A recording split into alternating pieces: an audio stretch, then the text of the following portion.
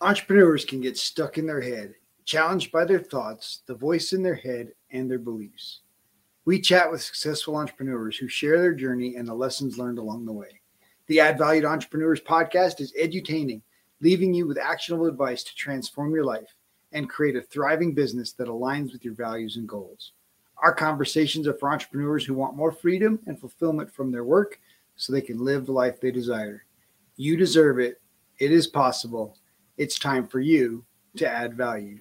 Our guest today, Grady Gibbs. Grady helps healthcare companies engage more doctors, and he helps doctors sell more products and procedures. After launching a direct-to-consumer ad campaign for a drug company, he realized doctors needed more help than drug companies and began what is now almost a 20-year career serving doctors and helping them achieve their triple aim: good for the patient, good for the system, and good for the doctor. Grady Gibbs teaches me about some of the challenges in our current healthcare system and how there may be a large movement of doctors into entrepreneurship. He talks about costs and how the current system has too many middle players, and when the employers start seeing they have the power as the payer, it will start to generate change and create new options. Grady, thank you so much for joining me today. I'm just looking forward to a great conversation, and I think we'll talk about some things that have never been talked about on the show. So that'll be interesting. Okay. So appreciate you having me. Absolutely. So I guess tell me a little bit about how you jumped into entrepreneurship and consulting. I've really pretty much been an entrepreneur all my life. Started in high school. We were in Brazil and met a local guy who was a friend of my parents who put some gemstones with me on consignment. So I literally had a shoebox full of tourmalines and amethysts and topaz and all the other semi-precious stones. No diamonds, of course. I brought them back to the U.S. that summer and basically went door to door, talked to anybody who'd talk to me, and I'd start pulling out these stone collections. And of course, we had great pricing, and wound up selling this whole box of stones. And then when I got back to Brazil, I paid the guy, what he had as the price, and that just kind of, for me, that was just from now on, I'm going to be about owning my own thing, doing my own thing. And then in college, I've always been interested in architecture. And if I had any talent, I'd probably be an architect.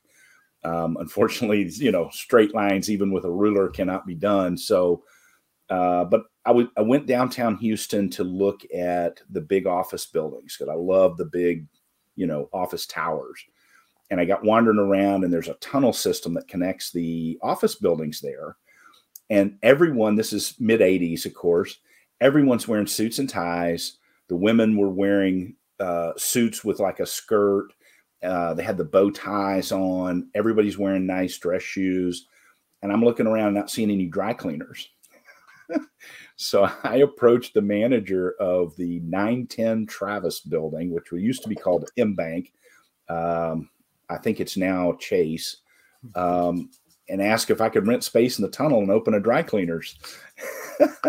So I wound up with 4 locations of dry cleaners with shoe repair, and got my own shoe repair equipment, hired a guy who was a shoemaker, learned how to do shoe repair myself. I've always joked, if it all falls down, I can go fix shoes for a living if I need to, Nice. Everybody's got to wear shoes. Yeah. And it was a great business, learned a lot of good business lessons from that first sort of real business. And I've had a couple of setbacks where I had to take a regular job, but we've all been there, gone broke a couple of times, never stiffed any investors or burned any banks, but I personally have gone under a couple of times. And, in the rebuild, I've had some corporate jobs, but, just never looked back in terms of wanting to have kind of my own thing and be, in my own deal. Nice. So let's talk about your current iteration and what led you to what you're doing today. Okay. So, had one of the failures where, again, all the investors got paid, but I went from $3 million net worth to negative net worth in about 3 months. Okay. Ouch. Yeah, it was a very painful experience. I was on the verge of being able to retire, with plans to like move back to South America and just live on my fortune. Because the differential in cost of living, $3 million, $5 million, you can live a very comfortable life down there. Absolutely. And I know you know what I'm talking about. Well, I was kind of in this path to do that at 29, went broke at 30. It was kind of around my birthday, which was great. Kind of that little extra something, decided in consultation with my ex-wife, who was still my wife at the time, that I needed to get off the roller coaster of entrepreneurship. And that's, if I wanted to stay married. So I went back to grad school to get a PhD in political science with the idea that I would be a college professor. And then I was going to do some consulting with my statistics skills on the side. Well, while I was in grad school, she got laid off. I had to go to work. And so I had a corporate job for a while, ran the telecom group at J.D. Power and Associates. Wow. A fun job, lots of travel. And basically had moved to Dallas because it was such a hectic travel schedule. It's easier to travel from Dallas than LaGuardia. No sooner moved to Dallas, or back to Dallas, where I'm originally from, I got a job offer to work in New York City, which was where I had been, to go back to New York City for a brand strategy job in advertising. And we were a boutique firm that did the strategy for advertising campaigns. So if you're a major advertiser, like a beer company or a tennis shoe company or a car company, they've got like a team of full-time employees who work on strategy. Smaller advertisers typically ignore strategy, which is a huge mistake, and don't do any of it. But there's that middle ground, people that are spending, $50 million a year on advertising, $100 million a year on advertising, which, by the way, is not a big budget when you're talking about car companies. That's a smaller account. But those guys could pay for strategy, but didn't have the full-time people. And in that job, one of the projects we took on was for a drug, where we were going to do the strategy for a direct-to-consumer ad campaign. And we put 3 million people on that drug in 90 days. Wow. And well, it's why you see the ads on TV about, if you have this condition, ask your doctor. It's because they work. They get people to go talk to their doctor and get that prescription. Doctors love them. Oh, yeah. Exactly. Yeah. I went to med school for 4 years, did residency. I've been practicing for 20. But yeah, some guy on TV told you to try this drug. That's great. Yeah, they're not big fans of the campaigns. And at the time, I knew so little about healthcare that I actually thought doctors got paid for that time and effort to put you on a prescription. And I didn't even know to call it a CPT code, which is the code that you use to bill something in healthcare. I didn't even know that that's what it was called. I just asked, so what are the doctors going to get paid for putting these patients on these prescriptions? And the drug company guys thought I was an idiot. Not the first time that's happened to me, but they were like, "No, this is their obligation. This is what they signed up for. They owe this to society to take care of these patients." And I sat there and thought, look, if I put a gun to your head and make you pick my cotton, we all have a word for that, and we all recognize that as evil, right? Right. But if I put a gun to your head and make you write prescriptions for my drug company, somehow that's your societal obligation? No, no. Within 2 weeks, I'd quit that job and started my own agency back in Dallas to go work for the doctor. And I've basically been working for doctors ever since. Nice. So now we do reimbursement work. We provide kind of a distribution or reseller model for a lot of services and software for practices, and then consult with both private, mostly independent or private practice doctors, but we do have clients who are, the big 30 hospital, what we call IDN, or integrated delivery network. That's like a series of hospitals and surgery centers, but they also own doctors' offices. We get into working with guys like that as well. But our focus is helping the doctor take better care of the patient And of course, in the context of doing right by the system, because we don't want to bill stuff just to bill it, right? There's some of that out there where we can like do some testing on patients just to generate revenue, and the tests don't really have a lot of value. We avoid all that kind of stuff, but our focus is, good for the patient, good for the system, and good for the doctor. So good. Obviously, so you mentioned character there. Obviously, that's a huge, character issue. Why is that important? Meaning Yeah, the idea of doing tests and doing, billing insurance companies for things that aren't necessarily helpful to the patient. Right. I think there's two ways that you can approach ethics questions. And it's best if you can come at it from both perspectives, but there's really two ways. One is you have to look at yourself when you shave, right? And so you do things that are not going to give you trouble sleeping at night, things that you're not going to be ashamed to tell your grandmother that this is what you do for a living, that kind of thing. That sort of just internal, I want to be a good person and I'm going to do the right thing kind of motivation is, for a lot of people, that's enough. But I think there's also a very practical perspective to take. And that is, if you really want long-term success, long-term relationships, want to grow a business and do long-term, do well, it pays to do the right thing. I was raised by a manufacturing guy who used to say it's doing the right thing is always the right thing to do. And, when you're in business, if you're doing right by clients and doing right by sort of the ethics in that, you attract the kind of people that you want to be in business with. And the guys that are interested in kind of cutting corners and running scams and things like that, they'll kind of avoid you because they know you're not one of them. Absolutely. So whichever one of those is motivating to you, best if you can get a little of both. But anyway, both of those work for us.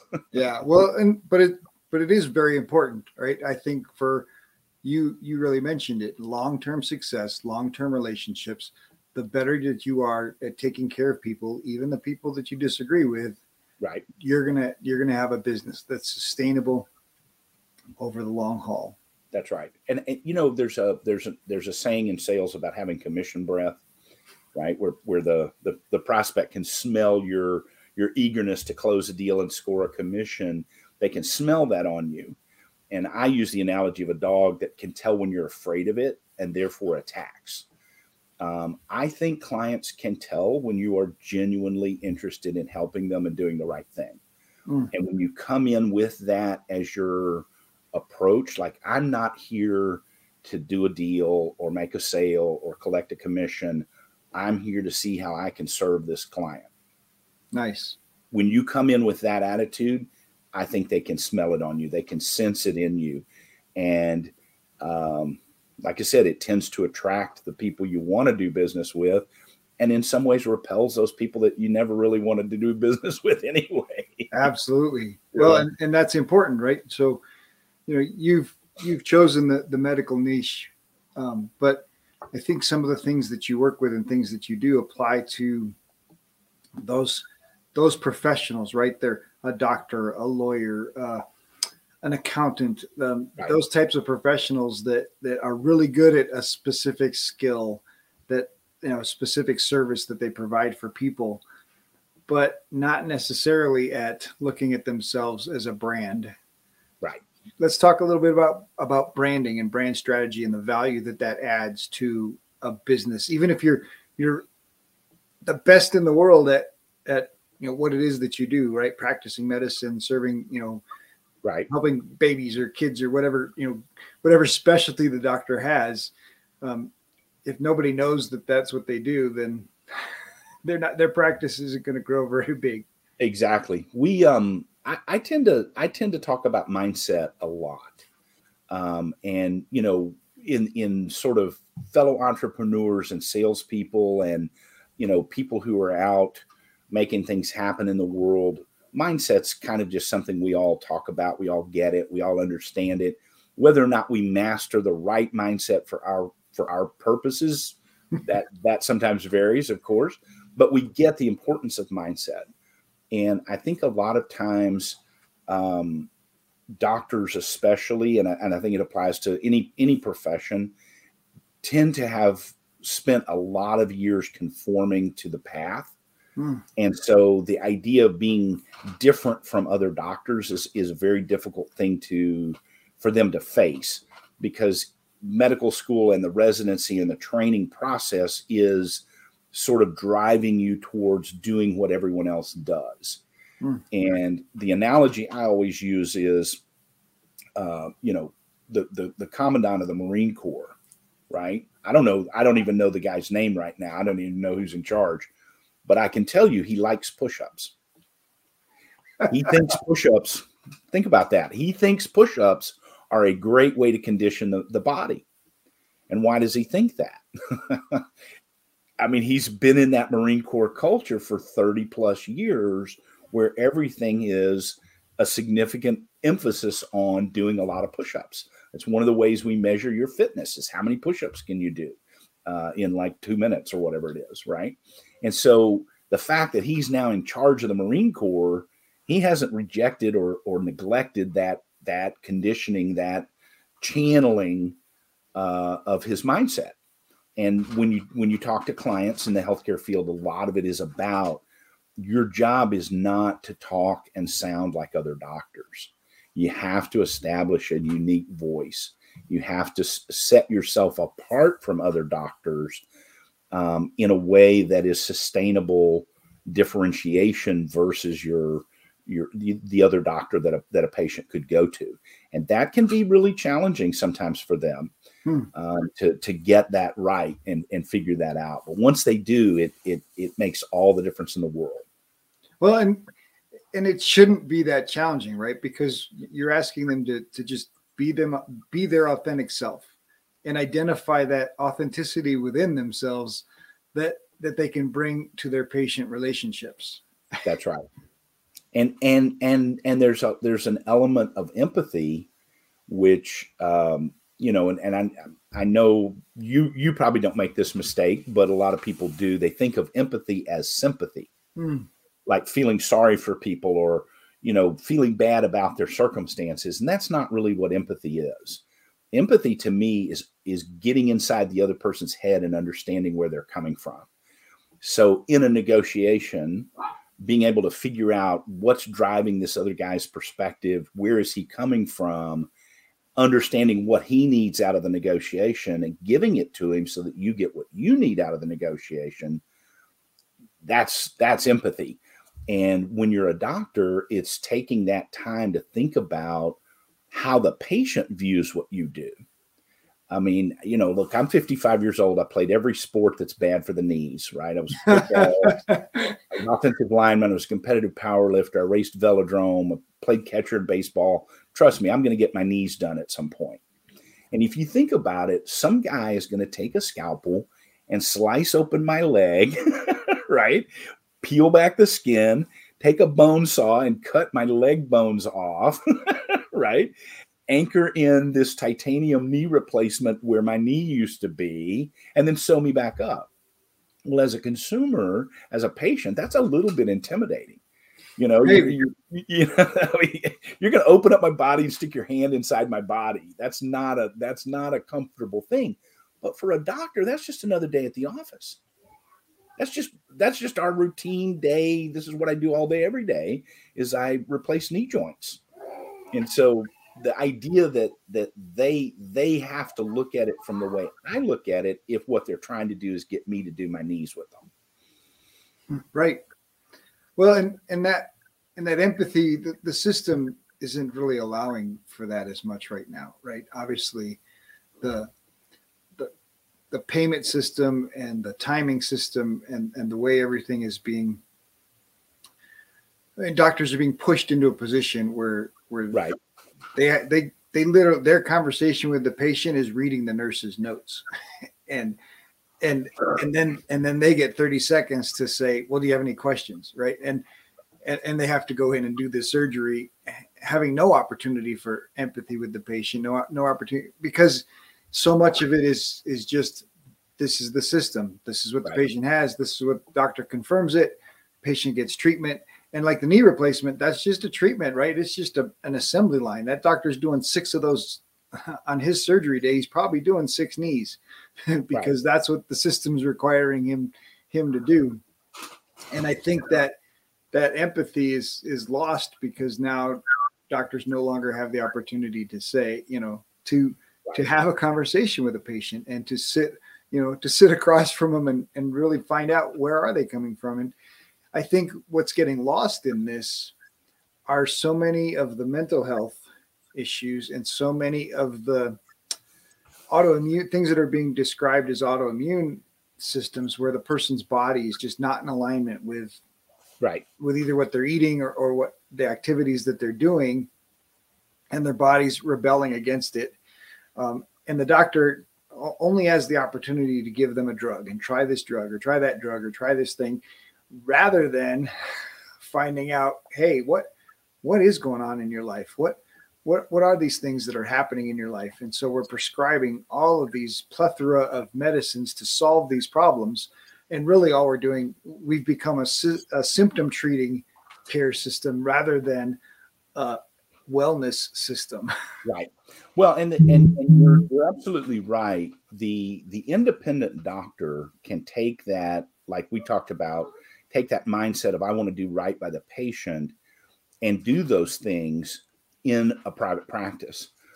The problem is when you get doctors who are employed by a healthcare system, which is now, unfortunately, roughly half the doctors in this country are employees of a healthcare system. And so what you've got is someone like me with a finance background who understands the numbers, who has no medical training whatsoever, right? And that guy's in charge. I joke with clients that my medical training stopped at the life-saving merit badge that I was awarded as a Boy Scout, right? That's the extent of my medical training. So I look at it and say, I'm not qualified to tell a doctor how to practice medicine, right? And yet it goes on every single day. We actually have a client who left one of the big systems because she was trying to refer a patient with migraines to a neurologist, right? Which is, sounds like the right step.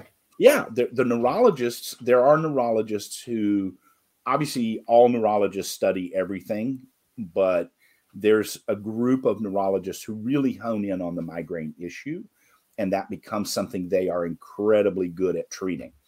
Well, there are other neurologists who deal with things like traumatic brain injury and trauma to the brain. Not to say that both can't do the other's job. It's just when you have a brain injury, you want to go to the TBI person. When you have migraines, you want to go to the neurologist who specializes in migraines. Makes sense. And, just common sense, right? So she wants to refer a patient to a neurologist who is the local migraine guy. The system says, no, we have hired a new neurologist who's this brilliant, very educated, super smart guy, but he's new and he's got a fairly empty schedule and we need to fill up his schedule. And this guy's a TBI guy. And it's like, yeah, if I have a motorcycle wreck and I've injured my brain, that's the guy I definitely would want to go to. But she was forced to send this migraine patient to a TBI doctor. And that process is all being driven by what we call suits and not by good medical decision making. So now I do have a prediction for you, and this is being recorded, so it'll be out there for people to come back and look at in a couple of years. I think this process of systems owning doctors is going to start reversing. I think there's going to be a massive layoff of the primary care doctors who create the referrals and the surgeons and specialists who treat those referrals that are owned by the system. And there's a huge amount of opportunity for people in like where I am. If you see this trend coming, there's a tremendous amount of opportunity, including a bunch of stuff that I can't even imagine, that somebody's going to go out there and take advantage of this trend. But I think you're going to see hundreds of thousands of doctors laid off. and have to go back into the private practice model.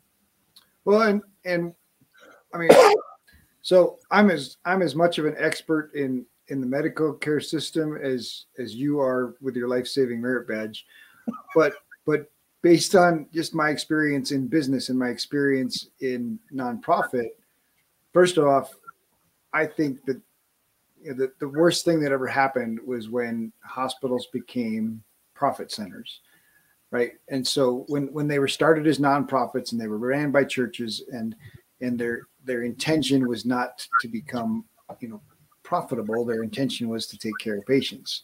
When that model switched, obviously, they became, like you said, ran by suits. So I think that has to go away. I think that it has to go back. For healthcare to be healthy, it has to go back to a place where it's not necessarily focused on profit; it's focused on patient care. I'm gonna politely disagree with you there, though. Good, I like it. Let's do it. I'm being completely respectful, but I disagree, and I will point you to something called Purnell's law. And my academic training is in political science, so obviously I get into the game theory stuff. In organizations, over time, the people who typically rise to run the organization, their incentives and motives and objectives are furtherance of the agenda. There's this other group that's there to serve the original mission of the organization, but the group that focuses on advancing the institution itself are the ones who typically rise to power. And you see this in any bureaucracy. So yes, in the original model, everybody in the hospital was all about taking care of patients and doing right by the community and doing some charity care for the people that were indigent, right? And those people are still there. They wear white lab coats and stethoscopes, and they're called doctors. The people in that organization whose attitude was more about, let's build an organization, those people are now the administrators, unfortunately. And you see it in government bureaucracies a lot, that in order to get promotion and better pay and prestige and all of the other things that you want, you're measured by how many people work for you, right? The bigger the department you run, the more important you are. And so there's no real incentive to kind of be lean and get the job done with 7 people. You want to have 42 people in your department because that makes you more important because you're over these 42 people. So silly. Right. And that to me is more, it's less about whether they're for-profit or nonprofit as this sort of institutional pressure to say we're insulated from the real world. We can just kind of do what we want to do. And there's a symbiotic, and it's a dysfunction, but it's a symbiotic relationship with the insurance companies too, because the insurance companies do not have any incentive to cut costs. Right. Right. Well, especially, and a lot of people don't know this, there's a medical loss ratio ruling in the Affordable Care Act, right? Insurance companies have to pay out a certain percentage of their premium or they get penalized. Well, that effectively makes them a cost plus contract. So what do you want to, when you're on cost plus, what do you want costs to do? Right. If costs go up, my little piece of on top of that costs is a bigger number. So the insurance industry now is completely modeled around how can we spend more money to, be able to raise the premium so that our 20% of spending is a bigger number.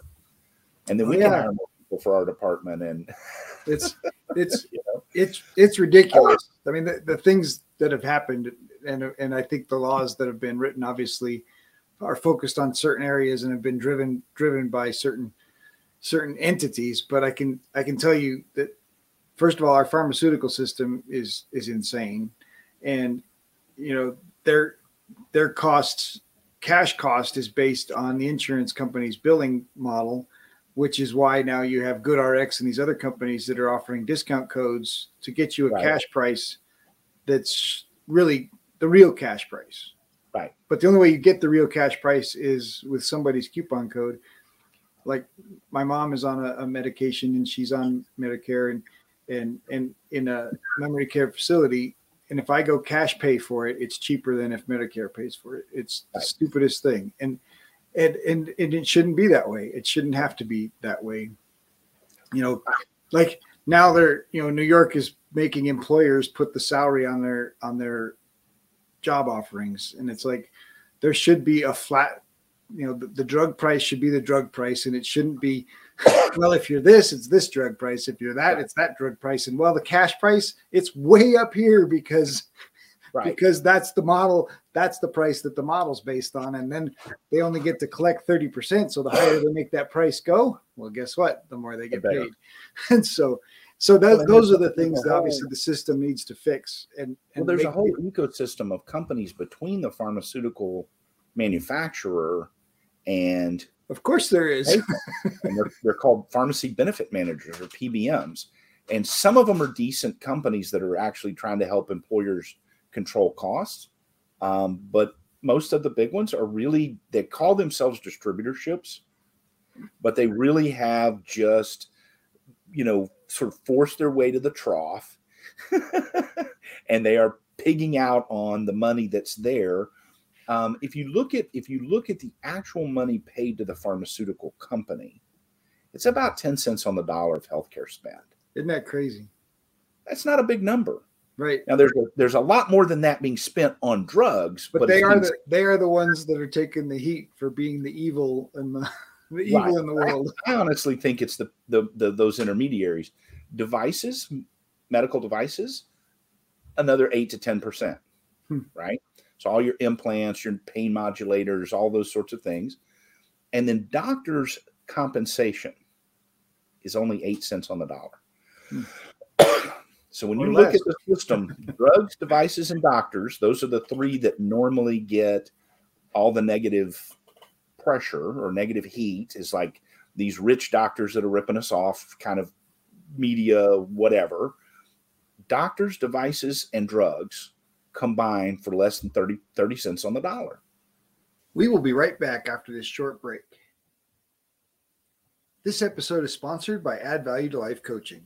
Want to learn the mindset secrets of successful entrepreneurs that have been shared on our podcast?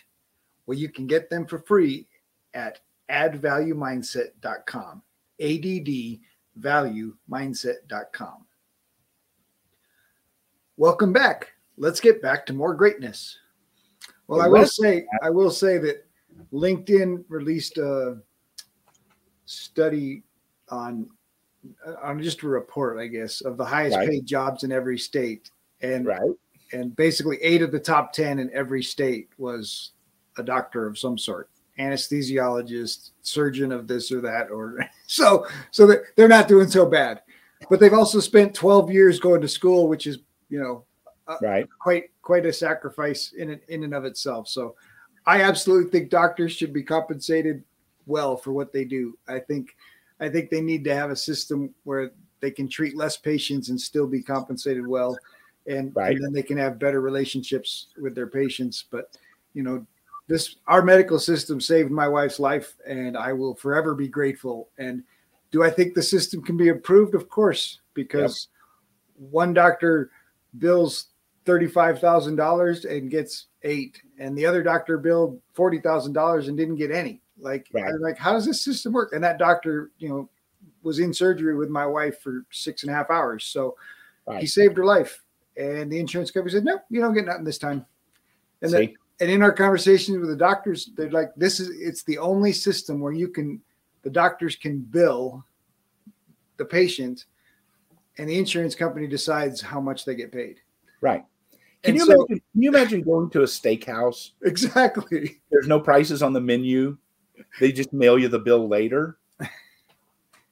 And then you have an intermediary decide whether or not it was good or you had to pay for it or how much you have to pay. Right. Exactly. Some guy's got an expense account.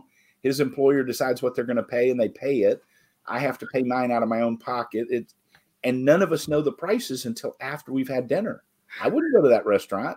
Right. Yeah. Yeah.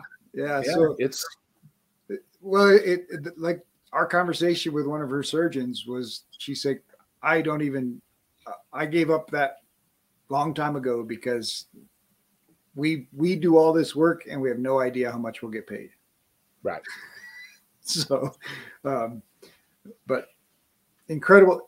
The truth is we had a very good experience, and obviously saving my wife's life was, tantamount to having that good experience. But that's usually a good day. The system that's broken was all after the fact. Our healthcare system is excellent. We have some of the most amazing technology. We have some of the most amazing training. We have some of the most amazing doctors and doctors teaching doctors.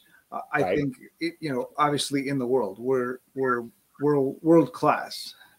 But, you and I both know the system's broken when it comes to money, and the system's probably broken when it comes to relationships. And I would politely disagree there as well. All right, let's go. The system is working exactly as it's intended to work. Absolutely. That's why I'll agree with that. It's working for the people who have designed this system, which is these PBMs and insurance companies and the administrative people. They're getting exactly what they want out of this system, which is to treat the doctor like a glorified auto mechanic. You have no autonomy. You have no decision-making power. You simply go in there and turn wrenches, right?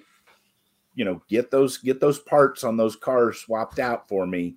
And, we'll decide what to charge the customer, and we'll pay you whatever we feel like paying you. And that is unfortunately where it is today for doctors. Now, the good news is price transparency is coming. And price transparency is going to create a real problem for these bloated and overly administered systems. Okay, let me give you an example. I can get a knee replacement right here in the Dallas area. I can get my knee done for $20,000. Now, that's a top flight surgeon. That's top of the line titanium knee implant, right? Surgical, off the charts in terms of quality, and a great facility that's got good secondary infection rates, very good readmission rates. I mean, they do it right. I can go down the street, and I mean literally down the street a couple of miles, and pay $60,000 a knee. I'm getting great surgical care. The facility is a good one, using the same implant in both places. One of them's 20, one of them's 60.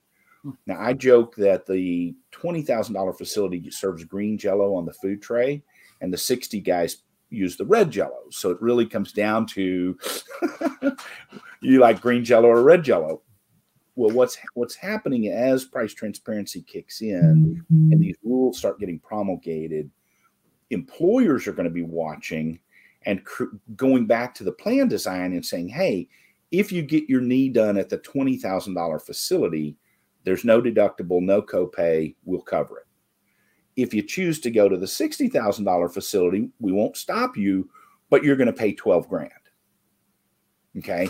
And then the employee can make that choice, same as I do. Nothing wrong with green Jell-O. I'm not paying $12,000 to go to red Jell-O, right? I'm going to go to the $20,000 knee implant, and on we go. When that happens, though, once the systems start having to really have transparency to pricing, they right now lose money employing doctors. There's no CFO in a hospital system in this country who would argue with me about that point. If he or she were to argue with me, that would be a sign of total incompetence. They lose money employing doctors. Okay. The benefit is the primary care doctor who gets $100 for an office visit refers the patient to the surgeon who makes a couple $1,000s for doing the surgery, but then that gets a facility fee of $20,000, $30,000, $40,000. So what they've done is created a funnel where the primary care is owned by the hospital, has to refer to their surgeons and specialists who are also owned by the hospital, who then have to bring the facility or bring the patient to the facility for that treatment, whatever it is. So perfect example, you can go get an MRI at a hospital and pay $4,000 to $5,000. You can go out there to Green Imaging, which is a friend of mine that owns. They'll get an MRI with and without contrast for $350 to $400, depending on where you are in the country. Yeah, crazy. And once employers figure out how these numbers play, they're going to drive their employees to say, hey, we're not saying you can't go there, but if you choose to go to that more expensive facility, you're going to have to kick in your piece. And once that happens, they're going to start laying off these doctors. Well, that'll actually help the system though, right? Because it'll allow these doctors to do something different outside of the system. Right. Yeah, it's going to be scary and it's going to stink for them, but it'll give them the chance to be entrepreneurs and be responsible for their own, their own journey and their own choices and their own business. Right. And go run their practice the way they want to run it. And when you get the patient with migraines, refer them to your colleague who's the migraine specialist, not the TBI guy. That's going to be how it's going to work. Wow. And you're right. I think it's going to be a scary time for a lot of doctors. There are doctors now who've never been independent. Right. They've always worked for a system. They got out of their residency program, their first job. They went to work for one of the big systems, and they're still employed there. And so the idea of having to go out and rent an office and hire a practice administrator and a nurse and a medical assistant and buy equipment and exam chairs and get an EHR. Just the medical billing, right? Hiring a medical billing person would be a nightmare for most doctors. They don't do any of that, and they would have to be responsible for that. So yeah, there could be a lot of support networks created to support. And yet the difference between a good billing person and a bad billing person can mean life or death to that practice. Absolutely. Absolutely. Yeah, because insurance pays on those codes. If you put the wrong code, insurance may or may not pay. And then, it goes away fast if you don't have insurance paying, covering the things. And by the way, if the billing and coding work is manipulated in order to get you more money and you cross certain lines, that hangs the doctor, not the biller. Because the presumption is that the doctor directed that behavior. And so there are things you can do in billing that are unethical. Well, we talked about it. Yeah, we talked about it earlier, right? Well, even ordering tests. And so that ethical issue comes up again. Yeah. Yeah. It's sort of like, and this is a very common one, where you did the service matters. Mm. And people will bill the more valuable location, right? In order, even though the treatment didn't happen in the more expensive location, they'll bill that in order to get more money. And again, even if the doctor was completely unaware, it's their problem. Wow. Well, and that's why it's going to be important for doctors to have support team that can help them make sure that the billing people they're using are honoring their values and honoring their ethics and doing things, above board. Because obviously insurance companies have fraud people that are looking for this. They're looking for the people that are cheating the system. And when they catch them, like you said, the doctor is going to get blamed. And then, right. Yeah, it may not affect his medical license, but your medical license is worthless if you can't bill people. Right. Right. And don't forget, a lot of times the payer is the federal government in the case of Medicare, Medicaid, TRICARE, et cetera. And the Office of Inspector General are a bunch of guys who do not play. These are people who walk in with a box of handcuffs and just start handing them out. Hey, put these on. That's a group of people. I've been part of it is just the way we run our business. I've never met anybody from the OIG. That's a good idea. I'm going to keep it that way. That's No offense to any of your listeners who might work at the OIG, but my objective is to retire having never had any kind of involvement with those guys. It's it's not worth it. It's not. Yeah, that's obviously you just don't want to go there. And I think ethics in billing is going to be just as important in this process of improving this system, right? To care about patients. It's similar to the economic system, right? The stock market has changed, since the 80s, basically, and the focus for the 80s, 90s, and thousands was the stockholder for Right. the most part. But we truly need a system that takes care of the CEO, the stockholder, and the employees.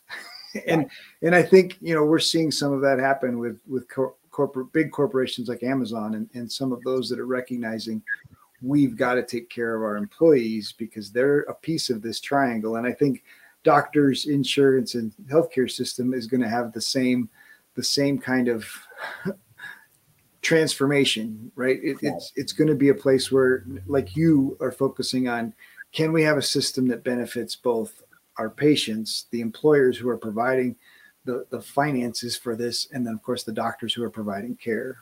Right. Well, things are moving to a direct payment model. We're actually working on a project with an independent physicians association to create a monthly subscription for primary care. So the employer would basically give their people, here's a list of doctors in the area. We will pay 100% of your primary care costs. So you get your basic labs, you get your basic imaging, you can see your doctor as often as you need to for free. But then that doctor's job is going to be to take more of a wellness focus, to say it's not just about waiting until you're sick to do something, but try to prevent illness. And at the same time, when you get to situations like my knees, to direct me to the place that's going to do that great knee replacement at the lowest cost. Nice. Well, and that's where really creating a wellness system, right, is beneficial to the employer. Right. If your employees don't get sick, they work better and work longer and they're healthier. And I think our system, right. Well, in our healthcare system has really become not only symptom care, but really we've had no connection between the healthcare system and lifestyle, right, up until this point, really, at any level. And at some point, to truly have health care, to truly care for the wellness of a human being, from the time we are children, we need to be educating about food as fuel, and you need to be concerned about what you put in your body. You need to, be concerned about the side effects of drugs and some of these things that people we're turning to drugs because we like microwave solutions rather than lifestyle changes that create long-term solutions and, of course, long-term health. And that mindset and all those things that you mentioned earlier are all fueled by how your mind is working based on, what you're fueling it with. Right. I like the food is fuel, but food is medicine too. Of course, but in our country, it's emotion, right? We look at we look at menus to choose food based on how it's going to make us feel instead of how it's going to take care of our body. And I think more and more we need to shift towards, and of course, exercise is a big part of that, right? And I think our culture has had a disconnect between these symptoms that you're having and this situation you've created now that you're 30 pounds overweight, your blood pressure is high, and all of these things, but you've done nothing as far as exercise and care for yourself. Right. And so I think not only are employers going to take more responsibility, I hope that employees will start taking more responsibility for themselves and their long-term health care. That's one of the things we face is, the problem is there's a lag. The things that you do today when you're in your 20s might not affect you when you're in your 20s, but when you're in your 40s and 50s and 60s, you start to see these results. And the problem is that's so far away that people discount that risk, It's not going to happen to me. Right. Or that's a natural process. That's another one that hey, it's natural to get fat when you get old. No, it's not, it's, I like to tell people, hey, tooth decay is natural. Doesn't mean you have to accept it. We still brush our teeth and floss. We've got a pretty good system for beating it. Yeah. But we're not giving people wooden teeth. It's a natural process for your teeth to rot out. Absolutely. All right, Grady, we've all lost our teeth. We got to switch this up and get a little more encouraging. Let's talk about the power of contribution and giving. And I don't know how well that could tie to your doctors and your clients. So it maybe inspired me. We have there's a great program. We were one of the first companies to do when Medicare unbundled the codes for remote patient monitoring. And this is for a Medicare patient who is hypertensive, for example, has a blood pressure monitor. They take their blood pressure every day, and the data gets uploaded into the cloud where we can monitor it and react to it. And what Medicare did is they set out to do a 5-year study. And in the third year, they unbundled the codes because what they were seeing in terms of the data was so overwhelming. Monitored patients had fewer falls. They had lower readmission rates when they went to the hospital for something else, fewer CV events or cardiovascular events. So no, the heart attacks and strokes and so forth. All these numbers were so much better. And what they're finding is this: your heart attack or stroke is not a sudden event. You know, as lay people, we tend to think, well, you know, he was sitting there fine 1 minute and the next minute he fell out of his chair and he was dead, right? That did not actually happen instantly. If you look at that patient's blood pressure over the weeks prior, their blood pressure was trending up. Whatever their normal blood pressure was, it was trending out of that range. So this remote patient monitoring program's catching that this patient who has hypertension and they're on medication, but their blood pressure kind of bounces around, and then all of a sudden it just starts going up. Well, you can get that patient back for an office visit. This is not an emergency situation. This is not like, ambulance with the lights flashing kind of thing. It's just get them back to the doctor, maybe adjust the medication. Maybe there's a lifestyle intervention. Maybe there's an underlying infection going on. There's a million things the doc can figure out, get that blood pressure back under control. And now there's no sudden heart attack a few months later, right? Well, we provide that as a service to our clients. It's one of our lines of business. And I'm telling you, it gets you out of bed in the morning to know that you're saving lives. I mean, a guy like me doesn't get to save lives. I could probably do a Heimlich maneuver if somebody at the next table starts choking in a restaurant on me someday. But, what are the odds that a guy like me ever gets to save a life? And yet with this service, we see it every day. Every single one of our employees knows that that's what they come to work to do, is to save lives. And you see it, you'll just be rocking along. Your blood pressure is just kind of normal. You go in every 6 months and re-up your prescription. It's just no big deal. And then one day we'll get this little bit of elevation, and then it's back to normal. And then it'll be a little higher. And then, and it's just sort of slowly starts working its way up. We identify that problem. The doctor intervenes. Patient never has their heart attack. Well, and that applies to so many elements in business, because what you track, right, gets you manage what you measure. Yeah. So the idea that choosing the right thing to measure is the thing that's going to bring success to your business. If you're measuring the right thing and you're paying attention when the numbers change or are going in the wrong direction, that's right, and you have a chance to react before disaster strikes. So good. Yeah. If you're managing your business by like your checking account balance, and then one day you just don't have enough money to pay all your bills, you're in trouble.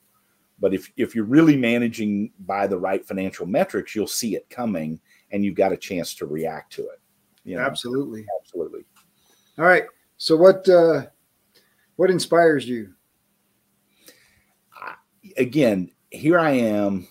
I know I joked earlier that I get compared to Matt Damon all the time, and I'm king of the dad jokes and stuff. But the reality is, I have a very humble view of myself. Although I'm legally blind without my glasses on, when I put my glasses on, I can see I'm not anybody's hero. I'm not some brilliant guy. Certainly not the best look. I'm not even the best looking guy on this podcast right now. It's close though. So trust me, I've got this very humble assessment of my place in this world, and to know that I can, through effort, leave a positive impact, that I was able to help a doctor save lives, help the doctor become independent and thrive in their practice and grow their practice and be happy. And that led to a better life for them. Those kinds of impacts, that I can leave a positive impact. It's not like I'm going to write some book that everybody's going to read, or, I'm not going to paint a painting that's going to hang in the museum that everybody wants to see. I'm not that guy, but I can still have a positive impact. I want to make sure to emphasize that, because you mentioned a bunch of doctors are going to get laid off, and you mentioned that we don't even know what percentage of doctors are miserable in the system that they're stuck in. And you're making a huge difference just giving a doctor permission to love their work again. That's pretty cool, because there are so many doctors that are going to be in that position looking for that opportunity, and they don't know that it exists, and they feel stuck because they spent 12 years in school and have the debt load related to that, and the investment, right? There's no end game for them. In their mind, they have to be a doctor because they've done all of this stuff to get to that point. To have to let go of that, right, keeps them stuck and keeps them feeling like they don't have options. And so I think it's fantastic that there's a company out there offering doctors this package of services to help them become independent, to help them have an effective practice, to help them focus on patient care and create relationships with employers to bring more patients to them. Right. That's pretty powerful. And so don't undersell yourself there. And just being able, just knowing that on the weekend, my client is able to relax and have a good time because everything's aligned. They're practicing medicine the way it should be done. Again, we're not turning any of these doctors into Donald Trump in terms of net worth or anything. I'm not saying that, but they're making good, solid financial progress towards their goals. It leads to harmony in their marital relationships, their relationships with their kids, their friendships. They've got time to pursue hobbies. Just knowing that you've made that kind of positive impact on somebody's life is very satisfying. And I just say this, especially for a guy like me, because I don't see myself. I've never seen myself as like some guy that was going to change the world, right? But it's like that. The little boy seeing the starfish on the beach. Have you heard that one? Absolutely. Right. And he's throwing the starfish back, and the guy's like, "Why are you bothering? You're not going to change this situation." And it's like, yeah, but for this starfish, I made things better. And that's right. Kind of my view of myself. Like, I'm not the guy that's going to figure out how to get all the starfish back in the ocean, but for the starfish I helped, made all the difference. Nice. So normally I ask you about designing your business, but what is it like for a doctor to be able to design their business around their own goals, around their family, and around the things that they want? It's the reward that they expect. It's what they work so hard to achieve. I don't think anyone, and this is what scares me for long term, if we don't turn this around, is the types of people who will select to go to medical school. When you're a cog in a bureaucracy, you're basically a well-paid auto mechanic. That's going to change the personality and type of person and the motivation of the people who elect to go to medical school. Absolutely. Well, you mentioned the auto mechanic before, and I've thought of that before, right? Like the auto mechanic has their shop hour rate on the wall, and right. They tell you that, hey, this knee replacement, it's a 5-hour job at this rate, and this is what the part costs. And that's their transparency. The place where I think the medical system has to take the lesson from the auto mechanic is when they don't have a diagnosis, right? And they don't have these concrete results that, you know what, right. I didn't get you a result. I can't bill you. So, it's hard for people to keep paying or just, hey, like my mechanic where I take my car, charges an hourly rate to tell me what's wrong. Yeah. He doesn't fix it, but he can look at the car and do the work. And if he can't figure out what's wrong with it, I still owe him for the time he spent looking. Of course. Yeah. But I know that going in. But he's also not going to keep perpetuating this long-term cycle of right. He's gonna tell me, hey, it's a transmission problem. You need to take it to another shop because we don't do transmissions. There you go. Right. Yeah. Well, and I love that that there is positive outlooks for our current system, and there's positive outlooks that really can bring about patient care combined with employers being benefiting, and of course, the doctors having the practice that they want to have when they started. And so those things are exciting. It's waking up the employers who are in charge of paying for health insurance for their employees that will change things. That's the 800-pound gorilla in this system that honestly, they have all the power and don't realize it. And what they do is they get this story that we've negotiated all of these discounts if you're in our network, right?